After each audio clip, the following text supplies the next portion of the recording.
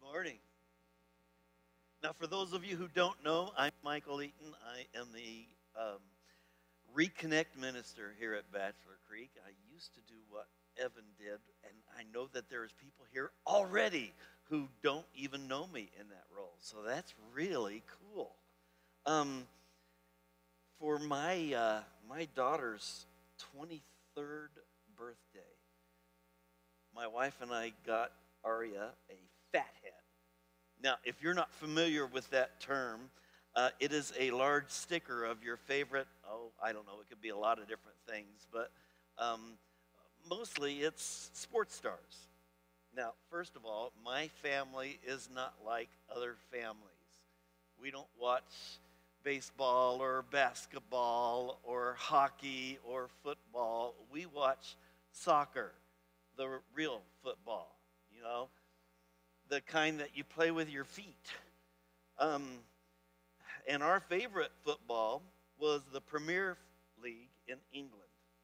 Brandon was a Chelsea fan. That's my number one son. Jacob was an Arsenal fan. Cheryl didn't care one way or the other. And Aria and I were both Manchester United all the way. And even though he no longer plays for them, our favorite player was Cristiano Ronaldo. Now, the man is absolutely magic with his feet. So Aria got something like this to hang on her wall. But it had the Manchester United uniform instead. Now, it's life-size, right? So this is on her wall until she got married. Now, I wish he still played for my favorite team, but he is still the best. And at 38 years old and close to hanging up his cleats, he is still the highest paid athlete in the world at $136 million in 2023. And if you're a soccer fan, yes, he beat Messi by $6 million. LeBron James, back here in the States, earned $119.5 for playing basketball. Dustin Johnson earned $107 million for playing golf, followed closely by Phil Mickelson at $106 million. Roger Federer, over $95 million for playing tennis. And Russell Wilson made $85 million for playing football. These are our modern-day gladiators. The only difference is the gladiators don't actually try to kill each other. But we love to be entertained, don't we? And we pay handsomely for it.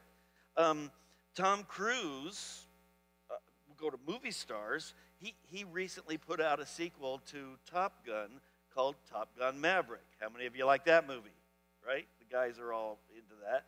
His total income for that movie was $100 million, as was his income for Mission Impossible 2 and War of the Worlds. Robert Downey Jr. made over $75 million for Iron Man 3, Avengers Infinity War, and Avengers Endgame. All of these people make so much money to entertain us. And stop to realize that, yes, they make so much money because we long to be entertained. What about the things that really matter, though? Do you know what the average salary of a school teacher is in this area? It's between $37,000 and $76,000. Average that out to 56.5, and realize that most teachers will never see that figure. That's a far cry from the millions paid to the people who entertain us, isn't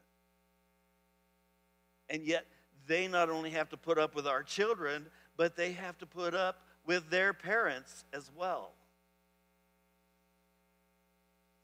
Things have changed, right? A police officer in Wabash starts out at $33,000.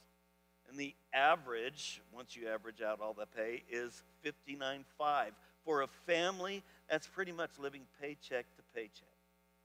Our heroes struggle while our entertainers thrive. We live in an upside-down society.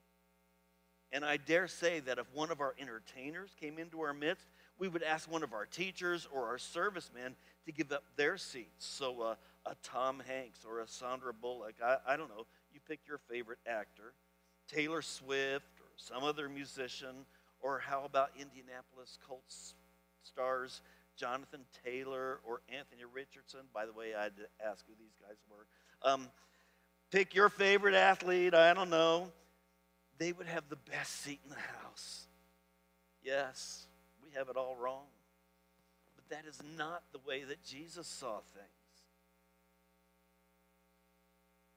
We are looking today at James 2, 1 through 10. Would you stand for the reading of God's word? My brothers and sisters, believers in our glorious Lord Jesus Christ must not show favoritism. Suppose a man comes into your meeting wearing a gold ring and fine clothes, and a poor man in filthy old clothes also comes in. If you show special attention to the man wearing fine clothes and say, "Here's a good seat for you," but say to the poor man, "You stand there," or "Sit on the floor by my feet," have you not discriminated among yourselves and become judges with evil thoughts? Listen, my dear brothers and sisters, has not God chosen those who are poor in the eyes of the world to be rich in faith and inherit the kingdom he promised those who love him? But you have dishonored the poor. Is it not the rich who are exploiting you? Are they not the ones who are dragging you into court? Are they not the ones who are blaspheming the noble name of him to whom you belong? If you really keep the royal law found in Scripture, love your neighbor as yourself, you are doing right. But if you show favoritism, you sin and are convicted by the law as lawbreakers. For whoever keeps the whole law, yet stumbles at just one point, is guilty of breaking all of it. You may be seated. In 2007, the staff and elders here at Bachelor Creek took a serious look at our reputation, how the community saw us, and quite frankly, how we saw ourselves. We were known as the rich church, the country club church. It's not what we set out to be, and really it's not what we were, but perception was what it was. So we made some changes. Our focus changed. We started targeting young families. We started making subtle changes to our building, to our stage. But one of the most important things we did was we started to dress differently. Before that time, both Solomon, who was the preacher at the time, and we always wore a suit. In fact, when I started here in the summer of 2000, I told my team that they could wear whatever they wanted, with one exception. I asked the ladies to dress modestly. After all, I wanted the congregation to worship the Creator, not his creation. But even if they were all in jeans, I would be in a suit. That way everyone in the room could connect with someone on stage. But in 2007, I started wearing pretty much what I've got on, a pair of jeans and an untucked sports shirt. Solomon, too, made changes to his attire, and it didn't take long before most of the congregation, for lack of a better term, started following suit. Soon after, we started seeing a different class of people showing up. Did that make you cringe when you heard it? Because it made me cringe when I wrote it. A different class of people? Is that how we think of it? Is that how I think of it? What class are you? What class am I? I'm certainly not what is considered high class. I didn't make that kind of money when I was full-time. So am I low class now? Is it all based on economics? Is that annual or is it total net worth? Honestly, I just don't know how it all works. But I know that Jesus sees it differently than the world does. I don't know how many of you know this, but I have a headache. Sometimes it's worse than others, but I have had a headache for over 20 years. There was a point in time that we wondered if I might have a tumor on my brain. And so we scheduled a MRI to see if that might be the cause. Cheryl and I both waited with some trepidation for the results until we heard the doctor utter these words: "Your brain is unremarkable." And Cheryl said, "I could have told you that." She didn't really say that. Those two letters, UN, un, made all the difference. You see, had my brain been remarkable, that would have been a bad thing. It could have meant surgery, radiation, chemotherapy, but UN, changed all that. Was a good thing. Jesus searched out the in society, and it made all the difference. He searched out the and by doing so, it both drew people to him and repelled others from him. First, Jesus searched out the unwealthy. Now, I don't know if that's a word or not, but the poor. In Luke 6:20 and 21, it says, "Then he looked up at his disciples and said, 'Blessed are you who are poor, for yours is the kingdom of God. Blessed are you who are hungry now, for you will be filled. Blessed are you who weep now, for you will laugh.'" Jesus spent much of his time loving on the unwealthy, the poor. And while he went from town to town healing the sick, the blind, and the lame, he couldn't really heal the poor from what was ailing them. But he did lift their spirits and give them hope. And he encouraged others to help in their plight. In Mark 10, we read about a rich man who approaches Jesus and asks, "What must I do to inherit eternal life?" And Jesus tells him, "Well, you know the commandments," and he begins to list off a few. And the man replied, "All these I have kept since I was a boy." Then it says, Jesus looked at him and loved him. "One thing you lack," he said. "Go sell everything you have and give to the poor, and you will have treasure in heaven. Then come follow me." And the man went away sad because he had great wealth. Jesus told his disciples how hard it is for the rich to enter the kingdom of God. The disciples were amazed at his words, but Jesus said again, "Children, how hard it is to enter the kingdom of God. It is easier for the camel to go through the eye of a needle than for someone who is rich to enter the kingdom of God." The disciples were even more amazed and said to each other, "Who then can be saved?" Jesus looked at them and said, "With man this is impossible, but not with God. All things are possible with God."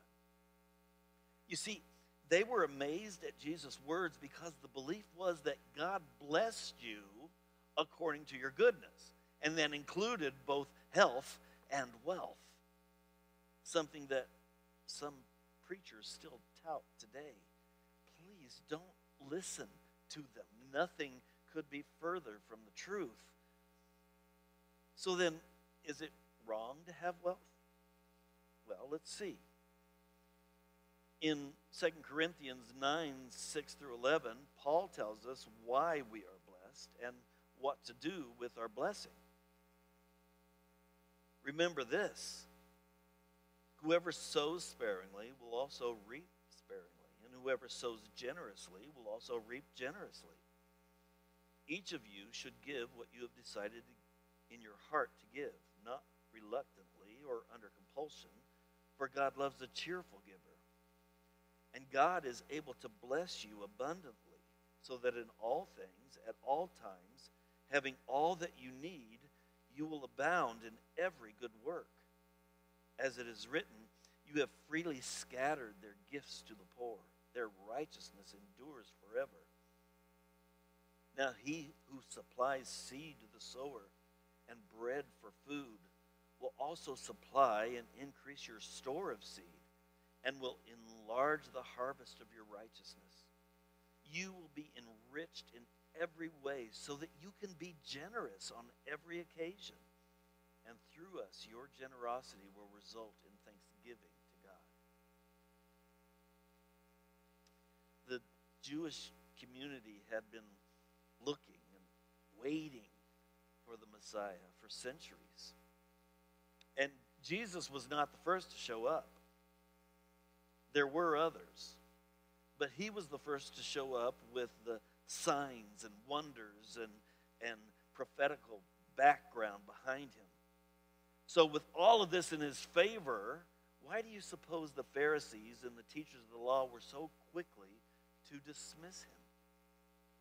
Well, because he should have chosen them, of course. What Messiah would choose fishermen over someone who actually studied the law all his life? Huh? And wait, a tax collector? Really? Now I know you're a fake. You can't lead a people by enlisting the enemy to be one of your generals. That's just stupid. No, you can't be the Messiah. We'll just wait on the next one. And by the way, they're still waiting. Well, Jesus did meet with and even dine with some of the leaders and Pharisees. He spent most of his time with the uns. Jesus searches for the undesirable. You know, when we think about the apostles, we tend to imagine upright, holy men. But that's not the men that Jesus chose in the beginning, was it? He chose the unschooled, the ordinary, the fishermen, the laborers. When he went from town to town, he was surrounded by the sick, the lame, the blind, and the deaf. These were the people who were forgotten by society, who were left to beg for their food. And upon being healed, these were the people who began to follow Jesus, to listen to his teaching, to spread the news of the signs and wonders of the man from Nazareth who not only healed the sick, but taught with authority. And as we read the Gospels, we hear the love in his words. In fact, the only time that we see words that were not nice were to the very people who thought they were better than everybody else. In Matthew 23, 1 through 12, it says this. Then Jesus said to the crowds and to his disciples, the teachers of the law and the Pharisees sit in Moses' seat. So you must be careful to do everything they tell you. But do not do what they do, for they do not practice what they preach. They tie up heavy, cumbersome loads and put them on other people's shoulders, but they themselves are not willing to lift a finger to move them. Everything they do is done for people to see. They make their phylacteries wide and their tassels on their garments long. They love the place of honor at banquets and the most important seats in the synagogues. They love to be greeted with respect in the marketplaces and to be called rabbi by others. But you are not to be called rabbi, for you have one teacher, and you are all brothers. And do not call anyone on earth father, for you have one Father, and he is in heaven. Nor are you to be called instructors, for you have one instructor, the Messiah. The greatest among you will be your servant. For those who exalt themselves will be humbled, and those who humble themselves will be exalted. One of the better-known stories in the gospel is a mother's request. It's not a parable. It's something that occurred on the last week of Jesus' life. James and John's mother corners Jesus to ask a favor. What is it you want, he asked. She said, "Grant that one of these two sons of mine may sit at your right and the other on your left in your kingdom." Now, their misunderstanding of just what the kingdom was a subject of further conversation. But when the others found out about it, they were indignant. And in verse 25 of Matthew 20, it says this: "You know that the rulers of the Gentiles lord it over them, and their high officials exercise authority over them. Not so with you. Instead, whoever wants to become great among you must be your servant, and whoever wants to become first must be your slave, just as the Son of Man did not come to be served, but to serve, and to give his life as a ransom for many." Okay, now our last category. Jesus searches for the unacceptable. We're going to start with the adulteress. One day, the teachers of the law and the Pharisees wanted to set a trap for Jesus. They executed this plan by bringing in a woman whom they claimed was caught in the act of adultery, and asking Jesus whether she should be stoned in accordance with the law. Instead of giving them a simple yes or no answer, Jesus stooped down and wrote in the dust with his finger, and then he stood up and said in John 8:7, "Let any one of you who is without sin be the first to throw a stone at her." In saying this, Jesus didn't mean adultery is okay because you guys are sinners too. Instead, he challenged each individual to take responsibility for the act of condemning someone else, thus exposing their own hypocrisy. Would any religious leader dare claim to be sinless? No. Instead, they each slipped away one by one, beginning with the oldest, while Jesus bent down and wrote in the dust a second time. Now, we don't know what Jesus wrote, but by looking at the ground, he probably didn't watch the humiliation of his accusers. His focus was not humiliating the hypocrites, but saving the woman. That's amazing grace. After all the accusers disappeared, Jesus finally stood up and said in verse 10, "Woman, where are they? Has no one condemned you?"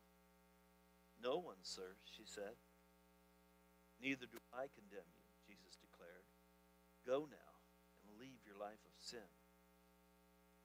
Another unacceptable person of note was the prostitute. A Pharisee named Simon invited Jesus to dinner. A sinful woman, most likely a prostitute, heard Jesus was eating there and came with an alabaster jar of perfume. She stood behind Jesus at his feet, weeping, and began to wet his feet with her tears. Then she wiped them with her hair, kissed them, and poured perfume on them. Her gesture was financially and socially costly. She not only poured perfume on Jesus' feet, but she also wiped them with her hair in public. You see, by unloosing her hair in a society where women wear a head covering as a sign of piety, she was making an ultimate pledge of loyalty to Jesus. With tears in her eyes and other guests watching this provocative act, Simon was offended by her treatment of the prophet in this unorthodox manner. Then Jesus told Simon a parable in Luke 7:41 through 48. Two people owed money to a certain moneylender. One owed him 500 denarii and another 50. Neither of them had the money to pay him back, so he forgave the debts of both. Now, which of them will love him more? Simon replied, "I suppose the one who had the bigger debt forgiven." "You have judged correctly," Jesus said. Then he turned toward the woman and said to Simon, "Do you see this woman? I have come into your house. You did not give me any water for my feet, but she wet my feet with her tears and wiped them with her hair. You did not give me a kiss, but this woman, from the time I entered, has not stopped kissing my feet. You did not put oil on my head, but she has poured perfume on my feet. Therefore I tell you, her many sins have been forgiven, as her great love is shown. But whoever has been forgiven little loves little. Then Jesus said to her, your sins are forgiven. Now the last unacceptable is really the first. We'll start where Jesus started. The tax collector, Matthew or Levi. Tax collectors were considered somewhat of a collaborator with the enemy. Even if he didn't work directly with the Romans, he ultimately was collecting money for them. Hatred was easily focused on such a man, even more so than the adulteress or the prostitute. And Jesus called one of them to be his most trusted followers, an apostle. To choose to be with such an unacceptable man put Jesus in a bad light with acceptable society, that is. But remember, Jesus looks at the heart. And when he was walking, he saw Matthew sitting at his post. And Jesus uttered two simple words, follow me. And Matthew did for the rest of his life. Jesus took the unwealthy and made them rich towards God. He took the undesirable and made them beautiful in the eyes of heaven. And he took the unacceptable and welcomed them into his arms. Jesus not only walked and talked and healed all these unwealthy, undesirable, and unacceptable people, he ate with them. Would you make your elements ready this morning? You see, table meals in ancient Israel were more significant than we might think. Sharing a meal with someone implied accepting them, and in this case, added to that was forgiveness. Our Lord's Supper is based mainly on that same premise. Sharing the meal from the Lord's table in this assembly communicates our acceptance and forgiveness towards one another. We are the uns. We don't make ourselves ready to be accepted. God offers grace through which, in our unpreparedness, in our sin, we can go to him just as we are. And he makes us something far more significant.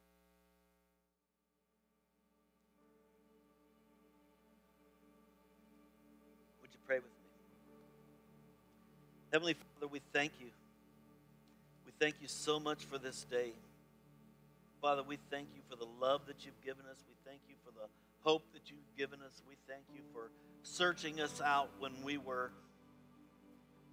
unlovable, when we were undesirable, when we were unacceptable.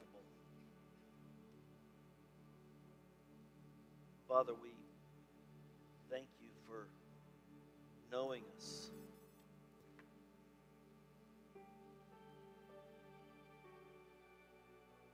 Father, we thank you so much for being in our presence this morning, for filling this room with your Spirit. Even right now, Father, you are tugging on our hearts. Even right now, you are seeking someone in this room just to follow. You're saying those same two words, follow me.